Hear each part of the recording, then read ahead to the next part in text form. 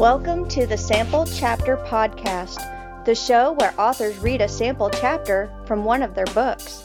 Here's your host, Jason A. Meiske.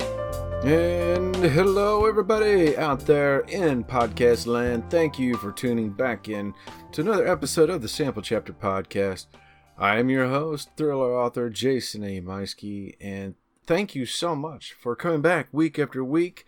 If all goes well, this is our inaugural episode up on the new podcast host.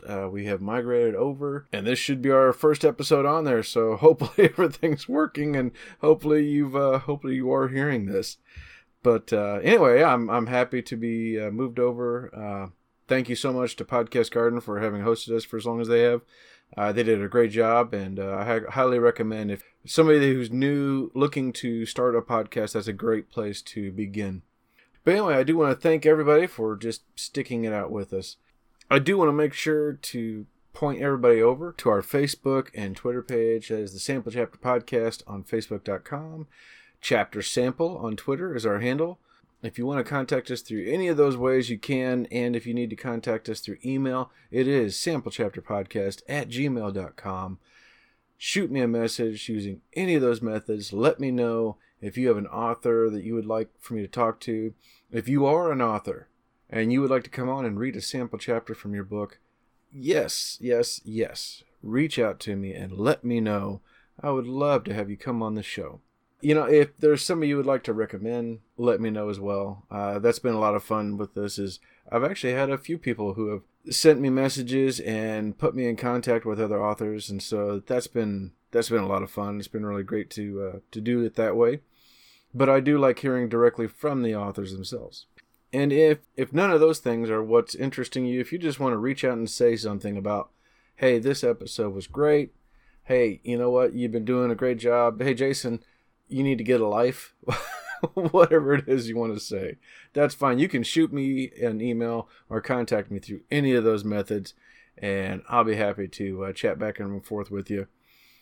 As always, you can head on over to wherever it is you listen to our show and leave us a rating. That's a great way to communicate with us as well. We've been picking up a few more ratings lately on iTunes, so I'm looking forward to getting some more. So if you like the show, that's a great place to go, is over into iTunes and let us know what you think. I would really appreciate it. I do need to thank our sponsor, which is You Store All of Warrensburg, Missouri. They are the premier place to go for self-storage, whether you are looking for non-climate control or climate control. They have it all. It's a fully fenced-in facility, gated access, 24-hour video surveillance on more than 40 cameras. The climate control is a true climate control, meaning it has air conditioning, heating, and dehumidification. The building's locked up outside office hours for added security, but they do work with customers on a case-by-case basis to let you in after hours up to 10 p.m. So, security is the name of their game. If you want to make sure that your goods are going to be there when you come back for it, and who doesn't want that, then UStoreAll is the place to go. Check them out online at ustoreall.net. That is the letter USTORALL.net. I'm not going to take a lot of time with all that. I wanted to get that out of the way because I want to get us on over to this week's guest. Yes, you saw the name on the title. You saw her picture. Oh man, I'm blown away. Our first ever celebrity guest, Diane Franklin, the iconic 80's actress from Bill and Ted's Excellent Adventure, Better Off Dead, The Last American Virgin, Amityville 2. I mean, the list goes on. I've seen her in all these movies. I've seen some of her TV shows. I remember after I read her book, I remember seeing some of the commercials that she was on when she was younger. And it was like, oh my gosh, I remember that.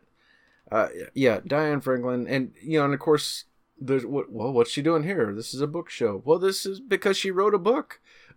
She's got 2 books so far. Both of them.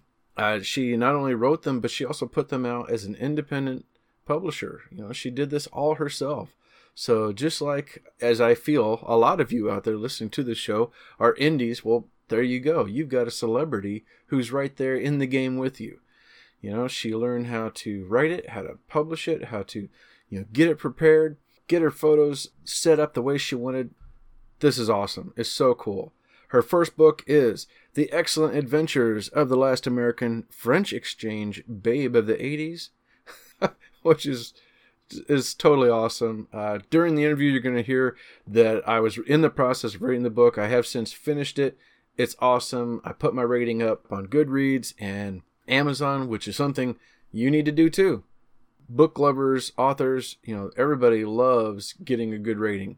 And whenever you read a book, whether it's good or not, make sure you give that feedback. So I've already got mine up there. Her next one I haven't picked up yet, but I do plan to. It is The Excellent Curls of the Last American French Exchange Babe of the 80's, Diane Franklin, Book 2, or Volume 2.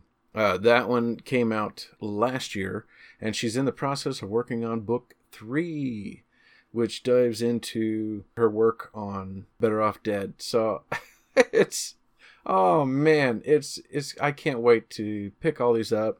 We have a fantastic conversation. She gives some really, really great advice on writing. So for all you writers out there, she gives some great advice on that. We discuss the importance of titles. She has these very long titles, and she's got a reason. Come make these mummies, honey.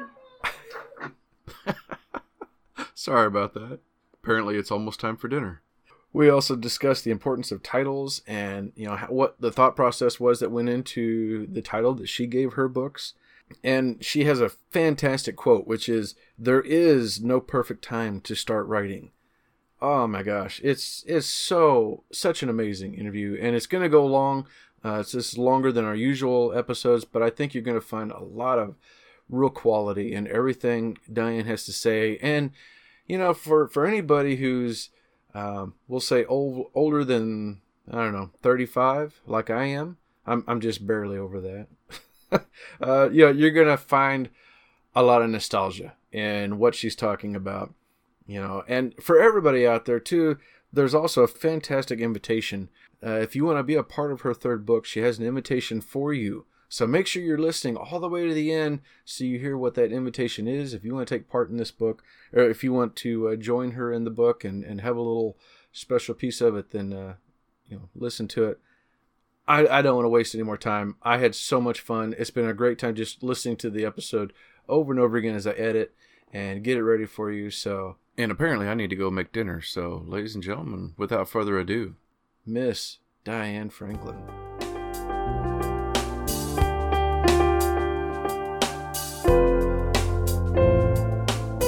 And hello, everybody. Welcome back to another episode of the Sample Chapter Podcast. Man, what a radical show I have for you today.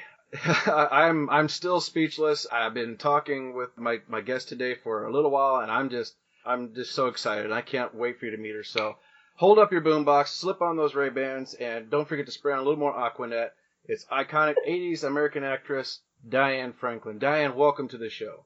Oh, I am so excited. Thank you so much for having me on the show, Jason. You're the best. Thank you. Well, for the younger audience out there who may not know who you are, people not old like me, tell us about yourself. Okay, young audience, listen to this. I'm going to start backwards. You may know me, or your parents may know me, from a movie called Bill and Ted's Excellent Adventures, where I played Princess Joanna, a princess, and I talk like this with an English accent. I played opposite Keanu Reeves, and it was with Alex Winter, and Kimberly Cates played my princess sister.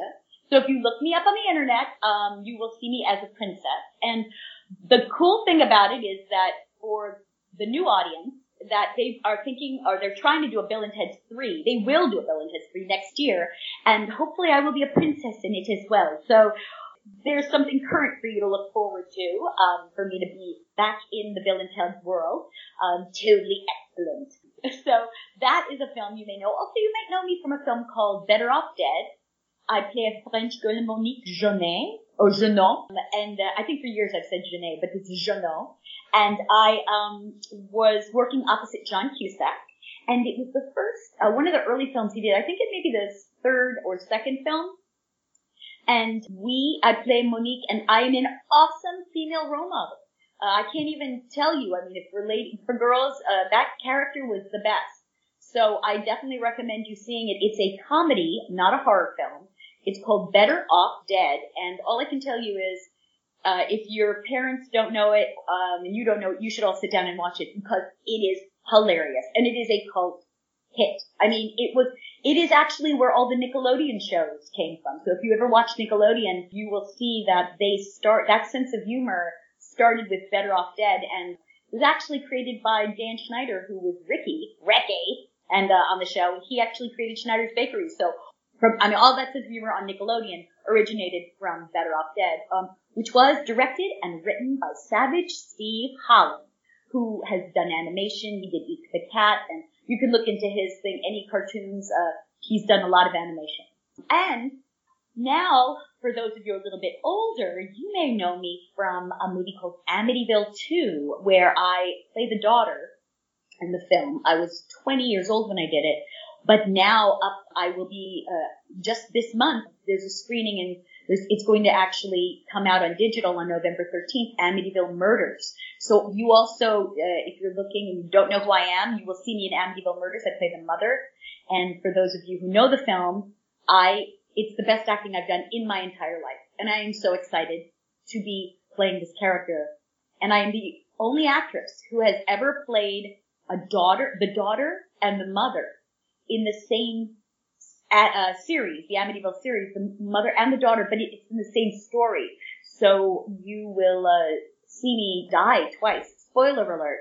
But basically, the Amityville Murders is based on the true story. And so I play Louise DeFeo. So it's based on a guy who's 23 murders his family, and that is a true story. So based on the facts of this, so I'm very excited for Amityville Murders on so many different levels.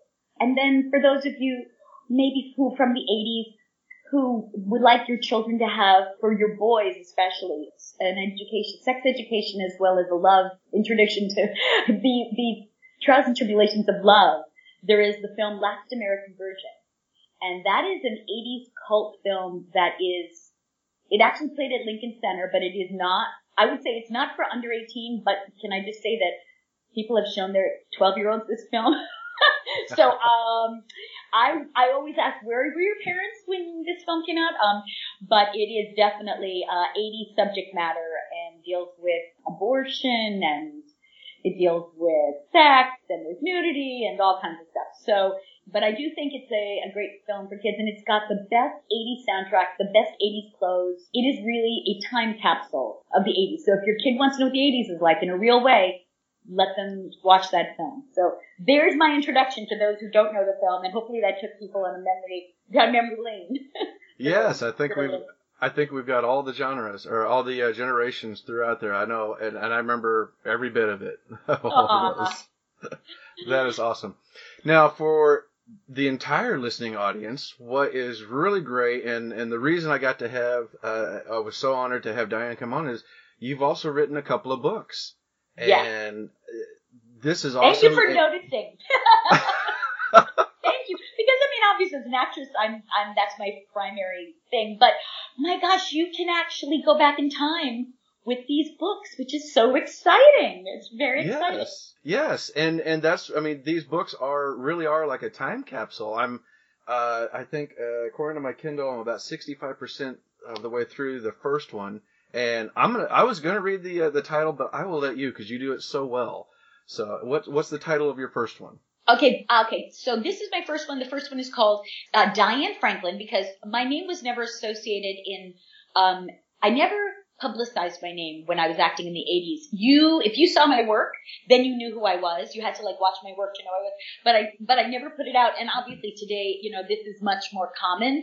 But it was in the 80s. You didn't have your name out there much because people wanted to work more. And if you became too famous by your name, then either you were typecast or people would be focusing on your private life and not who you were, not the film. The film is, when you go see a film, if you don't know who that person is, you are much more absorbed in the story. But, if you start seeing people on the screen and you go, oh, I know who they dated and I know how many kids they have and they live here and they have this big mansion, it's like you start not believing the story. So to me, this is why, like right now, I mean, in fact, I never even thought I would necessarily be acting again. So when I put all this out, I thought, oh, this is, no one knows.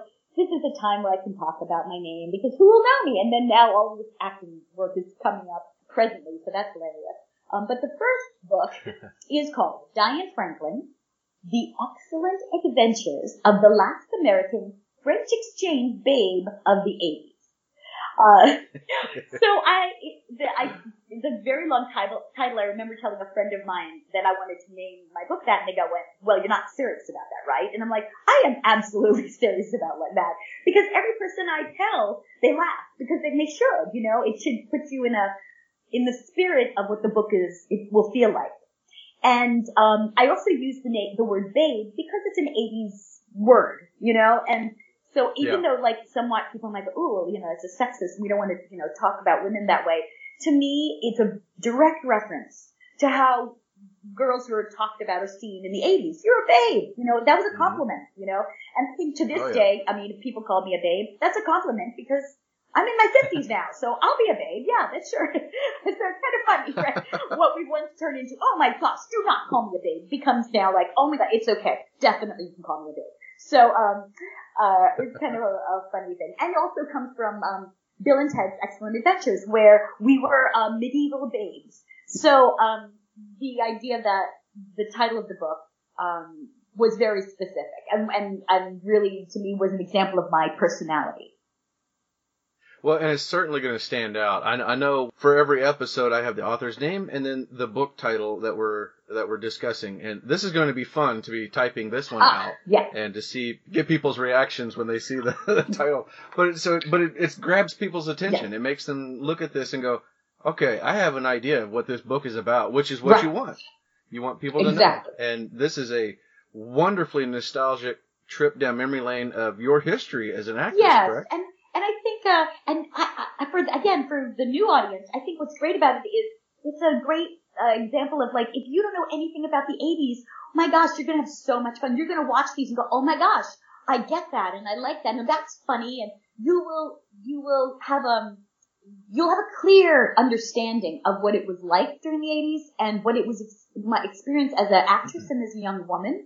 I think sometimes we get a lot of gossip in these books, but mine is like, what if you were an actor and would you have made the choices I did? And do you have dreams too? And what would you do if you had these dreams and you had to make these choices?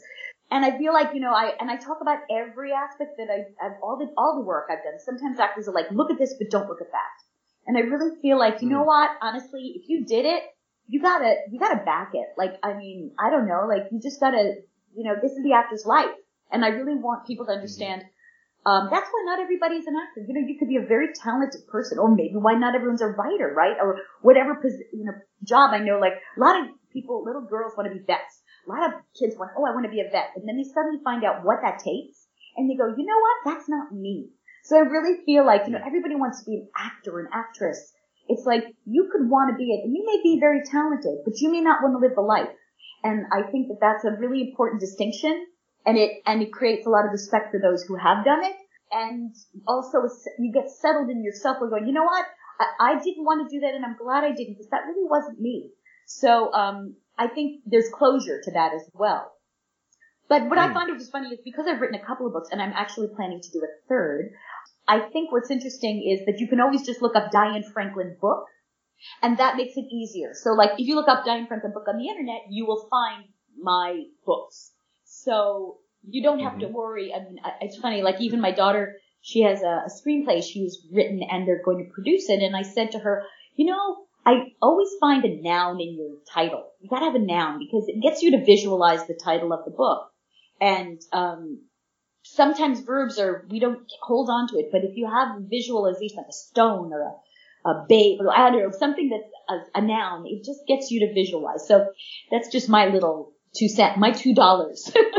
My $2. All right. So we have my first book. We're focusing on that. And this book, all the chapters are rated, in 80's form. So in the 80's, we would have rated PG-13, or we would have rated R, or we rated X. But in my book, what I did was I rated the chapters PG-13 or PG or R, or G, general audience, based on what the films are, so that if you bought the book, you could say to your kid, look, you can only read the PG-13 ones, and then the R is for me. And R meant over 17 with a parent, or I have to sit and talk to you about it, you know, as a parent. So, because of the subject matter. And, because I work with kids also, I teach kids, I'm very sensitive about it. And then I have my own kids, you know, it's like, I'm very respectful for the fact that sometimes you don't want that information to be in your kids' hands unless you explain it or unless you discuss it. But the entire book, my first book, has nothing, you know, X-rated or anything bad. Like, it's just, it is, but I am very sensitive to people having it. So I know that people who have kids will get it. So, in my first book, I am definitely aware of that. So you don't have to worry, parents. It's rated. Yeah. And as somebody who's in the process of reading, I mean, it's not 50 Shades of Grey. It's or 50 Shades of Franklin. Right. It's it's funny, right? It's just an honest look at the subject matters and the things that you were dealing with. Great. And the things you were going through. Very well put. Very nice.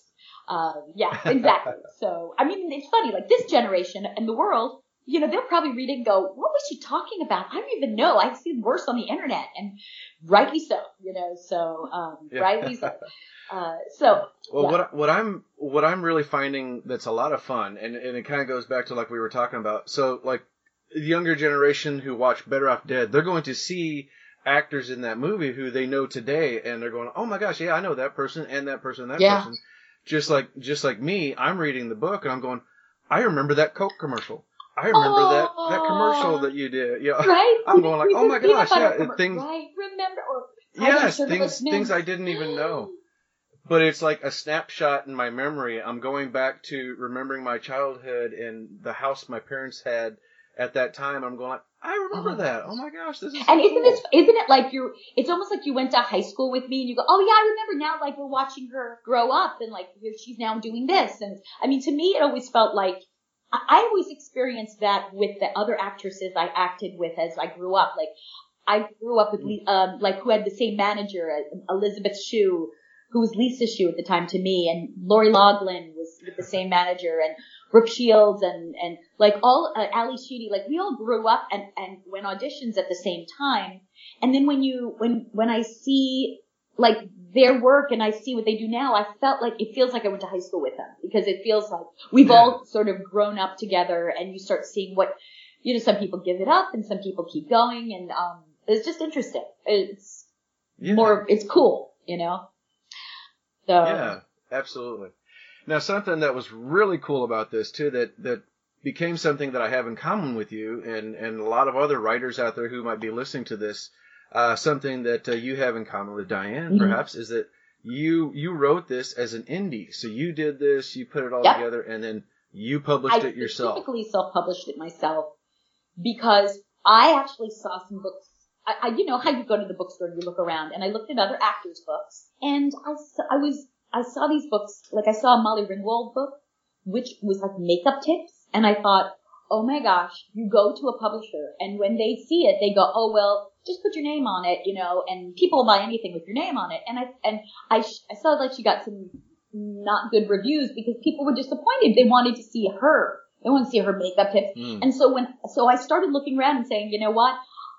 I had many objectives. My objective really was one, for people to get a primary source of information. Like they could go, look, there are a lot of actresses out there. So I'm going, if someone looks at my book and they want to see what it's like to be an 80s actress, I want me to be the primary source. I want the words to come out of my mouth and it to be in my phrasing and not to be in the phrasing of an editor. You know, and that's, you know, I can talk to my editor and say, I would say to him, like, don't change too much, because even if it doesn't sound completely correct, it is how I spoke during that time. It is my voice, you know, and it's how I really tried to make it as much. I didn't talk down to myself. I remember the time when I was a young child at the age of, you know what I mean? No, it's like, you know, this is a tool. You know, I tried to write it as if I was in that experience. And so you get the feeling of what it was like to speak to me in the 80s and what it was like in the 80s. So that was my first reason for not publishing. Also, I wanted to put a lot of pictures in my books. And there's always a restriction on that. And because I wanted to do the layout, I knew that it would be, I just knew I could do it better. And I did the layout. I got the photos. I got the rights to the photos. I mean, it was a labor of love. And I think you can see that in the book. And I think this is why so many people love it. And, the only criticism I've had sometimes where people say, I wish there was more.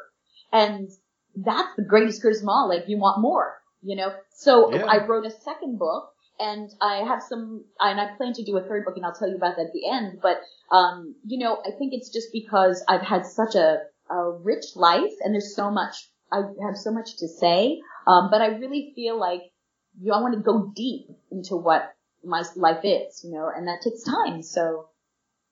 Yeah, absolutely. So now, and as you said, then you wrote a second book, which dives into some more of this, which was a fascinating subject. I did not realize, but once I looked into this, I realized like you're totally right. So tell us about the second book, the title and what this is. Okay, so I read the first book, right? I'm done with that. I'm thinking, I've said everything. I'm okay. And as I started to look through photos, all of a sudden it hit me and I went, oh my gosh, and this is why it was so funny. I started looking at old press kits and my press kits were saying things like, I'm the girl who brought 80s curly hair, fashionable. I'm the one who made this, curly hair wasn't happening. And all of a sudden I went, oh my gosh, I have to write this second book because I was the first actress to make 80s dark curly hair as a teen beautiful. And there was no curly haired teens that was considered beautiful. I was the first one. And I'm going to specify this. What happened was I had been modeling for 10 years before the 80s or 9 years. And when I did it, I always had to straighten my hair. And my second book is about how I even started when I was a kid. It was always straighten your hair. And I was looking for that curly-haired actress to be my role model. There's so many girls who are out there who have curly hair and they just don't feel pretty. They feel like, oh, my hair is frizzy, ugly. It was one of those, curly hair was considered bushy. It was not considered, attractive. There were no products for curly hair. It was the pariah of life. It was really, honestly, like at that age, I mean, when I was younger, I didn't understand why or what, but I knew that, even in Summer Girl, when I did Summer Girl, it was like, they had to ugly me up and they had to like make my hair really like frizzy, and, originally in this movie of the week. And then what happened was I had most of my life, I was born with naturally curly hair. And I'm going to read a chapter, from my first book to explain it. But my second book really focuses on, well, actually, I should probably do that for my first, wait a minute, No, actually, I'm going to, one of the passages is from my second book about my curly hair. And so basically what happened was I straightened my hair all through the 70s. The only other actress I saw with curly hair was Amy Irving from Carrie. And she was supposed to be the beautiful curly haired teen. But in my eyes, she was a lot older. But she looked like she was maybe in her 20s and the other thing was she wasn't the star of Carrie. So curly hair did not hit in the 70s. But the minute I did the film Last American Virgin, I got lead after lead after lead, and they always wanted my curly hair. And it was unbelievable. And I remember saying, this is it. And then that hit made perms happen. All of a sudden there was ethnic diversity, and we had flash dance, and all this stuff started hitting. And I was the only one sitting there, and I swear to you, I was like going, this is unbelievable. And also all the girls that I knew who had curly hair, like Sarah Jessica Parker, and I mean, I knew that they had curly hair and everyone was straightening it. They started wearing their curly hair, and I'm thinking, wait a minute, what's happening? Wait, what? And so I was talking about it, so I'll read it to you. It was so funny, and I have proof of it in my book. And when you read it, you'll go, oh, I see. And it's just because I lived it. And I thought, I gotta call it because I lived it, and it was hilarious. And really, truly, what it made me so happy is it made curly hair be considered beautiful as a teenager. And again, there was, not to say that I was the first person who ever had curly hair, but it was like Lucille Ball and when I was growing up in the 70s, Lucille Ball or Bernadette Peters, they were adults with curly hair. It was funny at best. But no teen. Everyone wanted to look like Marsha Brady. I mean, I'm sorry, blonde hair, blue eyes, that was it. That was the American look. So I turned that look in the 80s, and I realized it. So, I mean, I would always be, I bet, I mean, the only person I have to say who really loved that curly hair was Steven Spielberg, who was dating Amy Irving at the time. I was like, you go. I mean, I remember thinking that, like, you go, Steven, because you picked a curly haired girl as your girlfriend. So, anyway. So I have you to thank for the years of my mom giving me perms. Yeah. I'm sorry. I apologize for all of you that got perms. I am sorry. I totally apologize. And yes, it was my fault. Right. Okay. Well, that's all right. It worked out. So as it got later into the 80s, and then it turned into the mullet, and I rocked it. Okay, so good. There you go. Right. So, and this is all part of your second book, which is let me see here. I'll try it. Go for it. The Excellent Curls of the Last American French Exchange Babe of the 80s. Exactly. So we just went from excellent adventures to excellent curls. So you get to there see we it. go. And the cover of the book, which will probably show it a little bit more. My second book also focuses more on Last American Virgin because that was the movie that made everything come out. So if you are a Last American Virgin fan, you'll really want to get my second book. The first book, again, covers all of my films, but the second one, you'll love it. And I have some great photos in it. I mean, photos you will never see anywhere that you're going to love. It's really, really funny. So now, have you always wanted to write? Has this been something you were always interested in? Great question. No, absolutely not. In fact, I wasn't a reader. I wasn't and I'll tell you why. I wasn't a reader because I think I was, I don't want to say really dyslexic, but there was definitely, I had reading difficulty when I was young. I needed reading help when I was like maybe in fourth grade or third, I had to go to specialty reading stuff. And in fact, because of that, I used to memorize my dialogue for films and scripts because I couldn't trust myself, to read, read as much. But I learned little tricks and I got better at it. And then as a writer, I was too intimidated. I mean, oh my gosh, I could never ever think of myself as being a writer. But here is the cool part. So I decided as an actress that, even though I was an actress professionally, I wound up going to get my college degree and I decided to major in English. First, I wanted to major in biochemistry. I wanted to go into science in college. But then I had to stop college to act. And when I came back, I thought, I want to major in English because I thought maybe wouldn't it be very cool with all the acting experience I have to be an English teacher? Like to go to my class and go, oh my gosh, I'm going to let my kids experience drama in the class. So so what happened is I went and started as an English major, and that's when I learned to write. The irony is even though I learned to become major in English, the irony was that you're not allowed to teach drama as an English teacher. The drama teacher has to come in. So I was like, what? So I've become a credentialed drama teacher, which is hilarious. So I do work with kids as that. But what was funny was I learned to write when I was an English major, and that's what gave me the confidence to write my books. So I just graduated in 2017, people.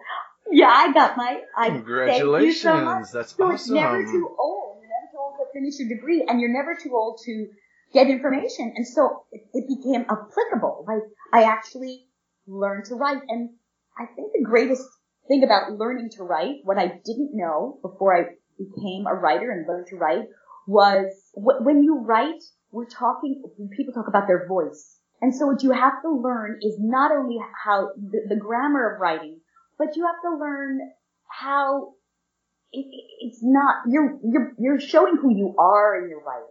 And so all the grammar that you're writing is going to be it's sort of conversational, and you are writing as yourself, and so you have to know yourself to write. Or you have to know if you're going to write stories, you have to know your characters, and you have to know their voices. And when I write, I do my sort of like, I write everything down, just everything I want to include. And then I'll take different paths. I'll take a factual path. I'll take a tone pass. I'll take a moral pass. I mean, you might write all these things and at the end you might go, what was I saying? Did I make a point? I mean, what do I really want to say, right? It's like, so right. That's what takes so much time in writing. It's not the words and it's not the, necessarily the facts, but it's like, in the end, did you say what you wanted to say? Does the audience come away with the feeling and the message that you want to say?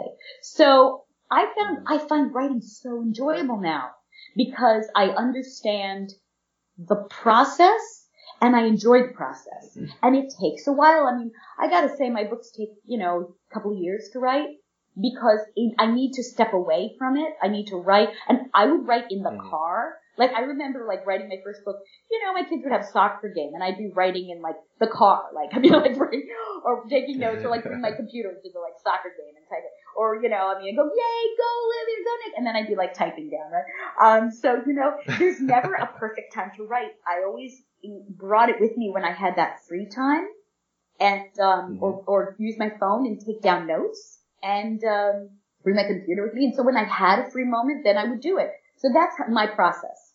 There was never a time where it was like, oh, perfect. Oh, I got time to write. No one's going to bother me. I hate to say this, but that does not exist. Not in the real world. Right. Right? Yep. Yeah. Something that's come up on the show several times, and as a friend of mine, an author friend of mine likes to say, we write in the cracks of life, and that's the best way to get it down. I know for me, whenever I wanted to get serious, I had to give up some of my morning routines. I would wake up and watch what was on my DVR, or maybe play a game. And I realized when my first grandchild was born, that's when I was like, okay, that's over. I got to get busy, and because life's going to get away, and I've got stories I wanted to tell. Exactly. So, you want to tell them before you forget, and you want to tell them. I mean, for me, that's another thing. I was like, I got to write this before I go. Who am I? What's happening? You never know, and share your legacy. And be brave and have guts. I really believe as you get older, you get braver. I mean, I feel that way. And you have more guts and you go, you know what? This has to be said. This story has to be told. So I would say, absolutely. If you're waiting for the perfect time to write a story, forget it. It won't happen. You need to write it you need to start putting notes down everywhere. And it's so funny. My husband is actually a writer. He writes he wrote for Fairly Odd Parents for 14 years, and he wrote Harry and the Hendersons, and he wrote for TV and film, and he wrote St. Elsewhere back a long time ago for episodes of the show. And I've seen him in his process, and he writes when he surfs. He writes when he surfs. He thinks about his stories when he does exercise. When I write and think about when I'm driving in my car. You do a lot of thinking before you even touch the keyboard. And, that's what makes it good because it's very important not to get too tight at the beginning. You gotta stay loose. So. Yes. Anyway. Well, you've got your two nonfictions right now. I know you're working on another. Will we see any fiction coming from it? That's such a fun question because somebody said to me, I want to see your screenplay or your story, I wouldn't be surprised. I have a couple of ideas of these autobiographies, and I'm explaining, so my third book, and I'll give you the heads up. My first two books are, books I would say you wouldn't give to your 14-year-old, but my third book is going to focus on Better Off Dead. And it's going to be an homage to it. So I really want that book it's going to be about female role modeling. It's going to be it's something you can show to your kids. And the main reason I'm doing it is I've been doing conventions for 8 to 10 years. And when I go to these conventions, I brought my Better Off Dead coat book. I mean, not big coat book, my coat. So I would have my people who at the convention. So if you hear this and you can come to a convention, follow me on the internet because if I have a convention, you can come and there's still time you try on and you take a picture with the coat or you have a picture with me with the coat and I will have you, if you send it to me, tell me the convention and your name. And those of you if you've ever done it, do that. Send it to me. And I'll give you the email address. I will put you in my book. And so it's going to be all this. And the key reason why I want to do this is this coat has united. Anybody who's worn this coat loves Better Off Dead and is united with the love of this film. And this film is a love story. It's a comedy. And so, I talked to Savage Steve Holland. He's going to do the forward for me again. But this time, he's going to I'm going to ask him to put more in. And either I'm going to see if the other cast members are going to do interviews as well for me, or I will talk to about what it was like to work with each of these people in different chapters, because my experience of working with them. So it is going to be a love fest. So if you have pictures, and again, if I come to a film festival, I don't think it's going to be out until next, like maybe 2020, because I want to give people a chance to send me their photos. But it's going to be called The Excellent Coat of the Last American French Exchange Babe of the 80s. So big on that. And if you have a picture of the coat, or you have one, if you're listening to this and you've met me, then send it to bodcoatbook@gmail.com. So bodcoatbook@gmail.com. And that is the book that I feel is going to be my most sort of G-Fest. Unless, of course, if I get cast in Bill and Ted's 2, then we'll have a Bill and Ted's book too. So, and I may have to do an Amityville book now that I'm in both of them. So we'll see. It might go on and on. There you go. Yes. You have a wonderful series started up here. So funny. You have a book after you collect them all, right? There you anyway, go. But oh my gosh, I've had so much fun talking to you. This has been so wonderful for me, and I really appreciate that you came on. I'm so looking forward to hearing. I've already read, the one, so I can't wait to hear you reading it. Pieces from each one. Where can people follow you, and what do you have coming up? Okay, so I strongly recommend whoever's listening to this, even if you don't know who I am, like, who is this woman? Follow me, because I have so many things going on that are like, they're going to be big and like legit. You've got to follow me. So, okay, I'll tell you why. Okay. So first of all, you can go on Twitter, go to Diane Franklin 80, no S, 80, okay? Then you can follow me on on Instagram, go to actress Diane Franklin. And on Facebook, go to Diane Franklin Fans, and this is there's too many F's. This is on Facebook, but it's on the group thing, so look for the group thing, because my regular Diane Franklin Facebook is full. There's too many F's. Diane Franklin Facebook is full. So, go to, Diane Franklin Fans on the group page. Okay. Now, these are the things that are going on right now. One is I have Amityville Murders coming out, which is a huge film. I really believe it's going to be a huge hit. It just got chosen to screen at Screamfest on October 9th. It has been chosen as the film to open up the film festival. And Screamfest is in Los Angeles at the Chinese Man Theater. It's like what Grauman's Chinese is. And this film festival is considered the Sundance of horror. So it's very well esteemed. And some very big films have come out of that film festival. So they're choosing to open it, and it is the only film that they are showing on the first night. Whereas all the other nights they're showing a lot of other films, but ours is the only one premiering, and there'll be a red carpet. So that is very exciting.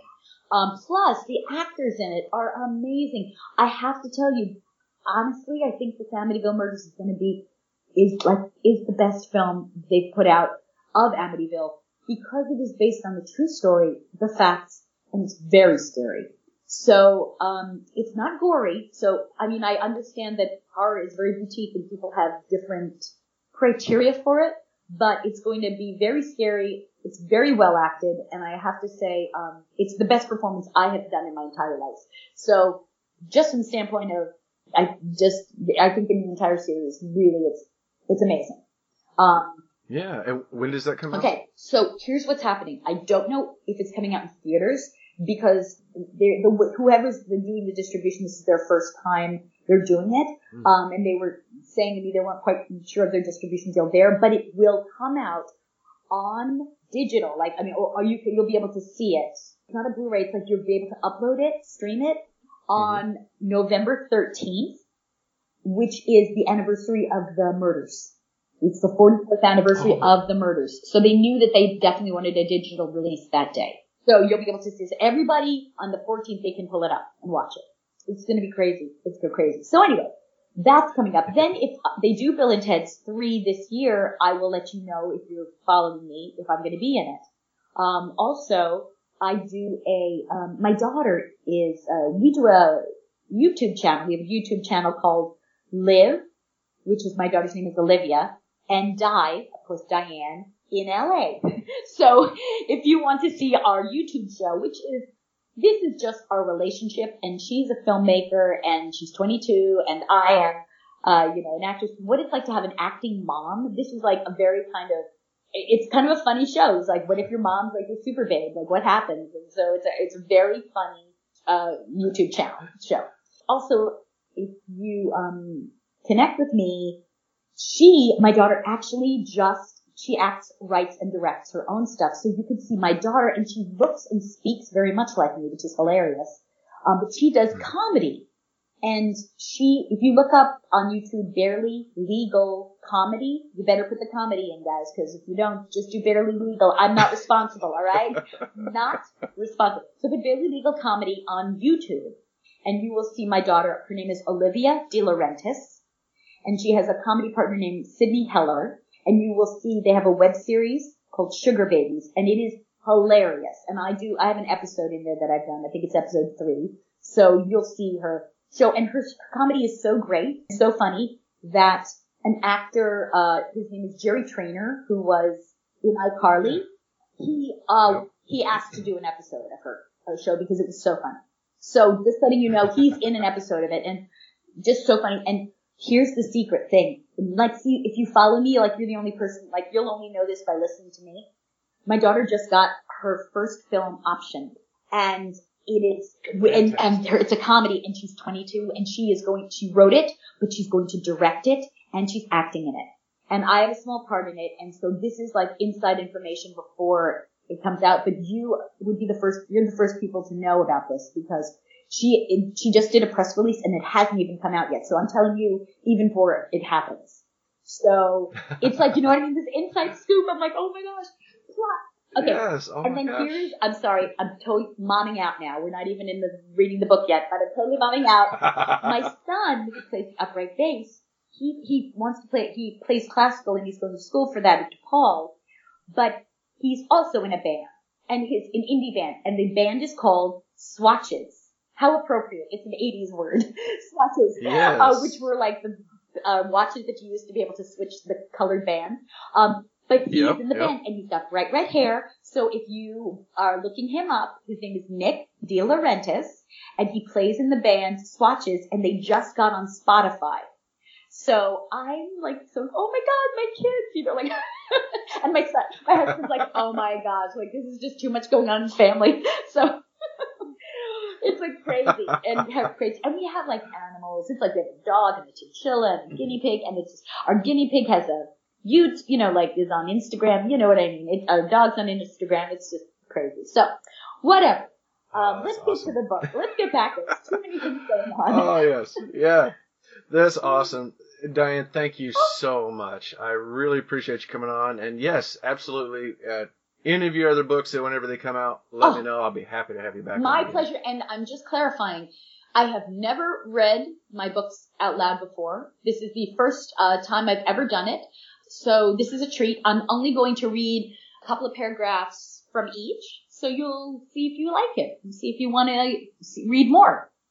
Well, this is definitely a treat for me, and it is a true honor that I get to be the first to have you on and have you read. Bookstores everywhere out there, if you're listening, you are missing out. Get this woman in your store. She's got books to sell and people that need to hear about this. I could come into a bookstore, and I was just telling you before, the reason why I've never done a reading is because I've done this through Create Space. It was not done through, I think Lightning Source is where if you decided to do your own self-publishing and you went through Lightning Source, you can go through Barnes & Noble and they will let you do a book reading and signing. But because I didn't, I'm not able to do one as Creative Space goes through Amazon. And although I did get through BarnesandNoble.com, I'm not allowed to go to the stores and do a book reading of theirs. But independent bookstores I can. So if anyone is interested, I really wanted to go to like Book Soup, or Amoeba. I wanted to go to Amoeba, the record store, actually, and I thought it would be great to do a reading there because they're so cool and hip, and they sell some books there. But, if you're listening in LA, please contact me at actressdianefranklin@gmail.com because I will come and do a book reading at the bookstore in LA. Just love it. It would be so cool. Anyway. There we go. You heard it here. So, all right. Well, thank you so much. And ladies and gentlemen, Diane Franklin. All right. So we are going to read a clip from a passage from my first book, Diane Franklin, The Excellent Adventures of a Last American French Exchange Babe of the 80s. And the chapter is on Better Off Dead. It's my Better Off Dead chapter, 1985. It's rated PG, parental guidance suggested, some material not be made suited for children, but that was really the rating at the time in the 1980s. That's what they said. So this chapter starts, and it is called Monique Genet. But actually, this is what's really funny before I even start is it should have been called Monique Jeannot because, I just years later realized that I always called it Monique Genet, but it was actually in the script written, Junot. So there you go. I'm actually doing a typo change right as we speak. Okay, here we go. The funniest film I have ever had the pleasure of working on was Better Off Dead. Hands down, Savage Steve Holland is the most wonderful and inspired comedic filmmaker of the 80s. His film Better Off Dead was just genius.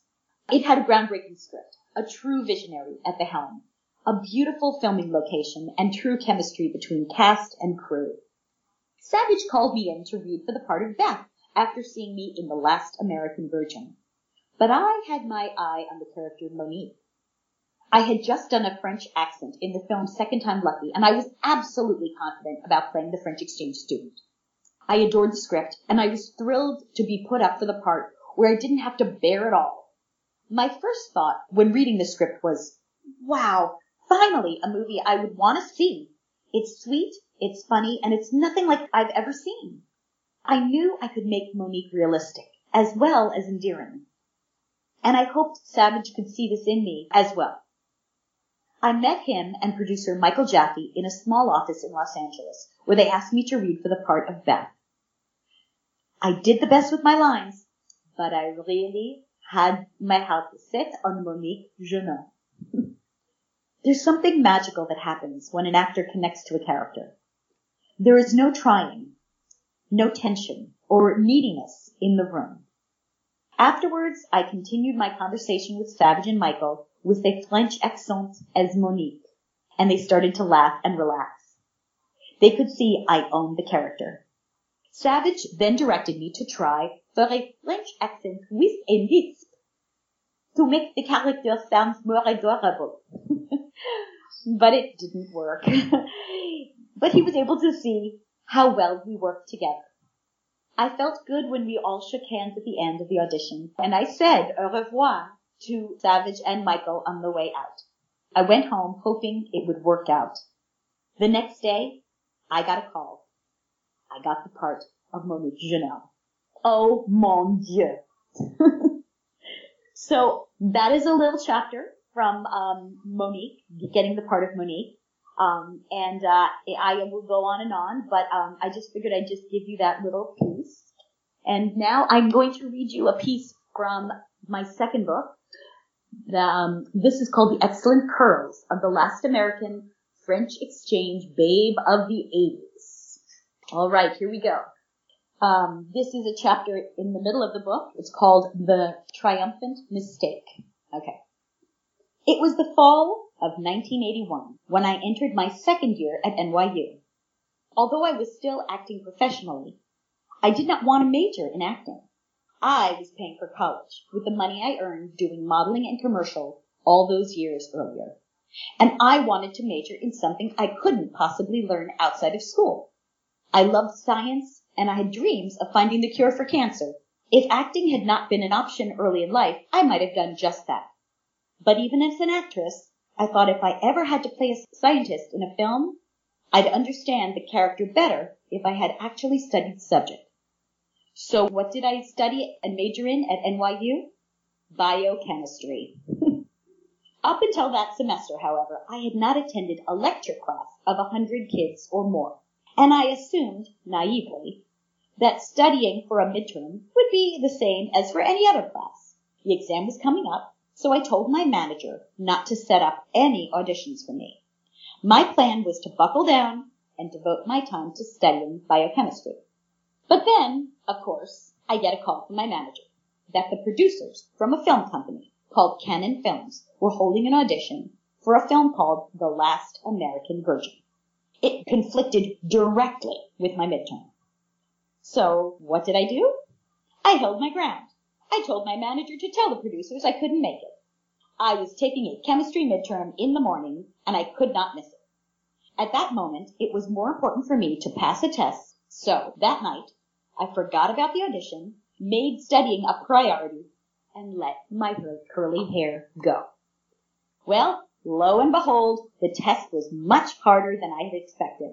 And as I was ticking away on the multiple choice questions, I fell deeper and deeper into the realization that I had a much better chance of getting a lead role in a feature film than I did passing the exam. Then it all happened, the moment that affected the rest of my life. I decided to race uptown to make that meeting after all. Bus, taxi, running. I finally arrived all the way uptown to the Helmsley Hotel with my curly hair flying. The producers, Menachem Golan and Yoram Globus, were walking on their way out. They did not even read me. They asked me some questions and told me that director Boaz Davidson had already left on the plane. So they wanted me to screen test for him next week in Los Angeles. It all happened so fast. I just said yes. And the following Tuesday, I was on a plane to Los Angeles preparing for a screen test to play Karen in The Last American Virgin. So there is an example of the first part of the movie, of the audition. And I think I'm going to stop there because it just gets juicier. Does that sound good?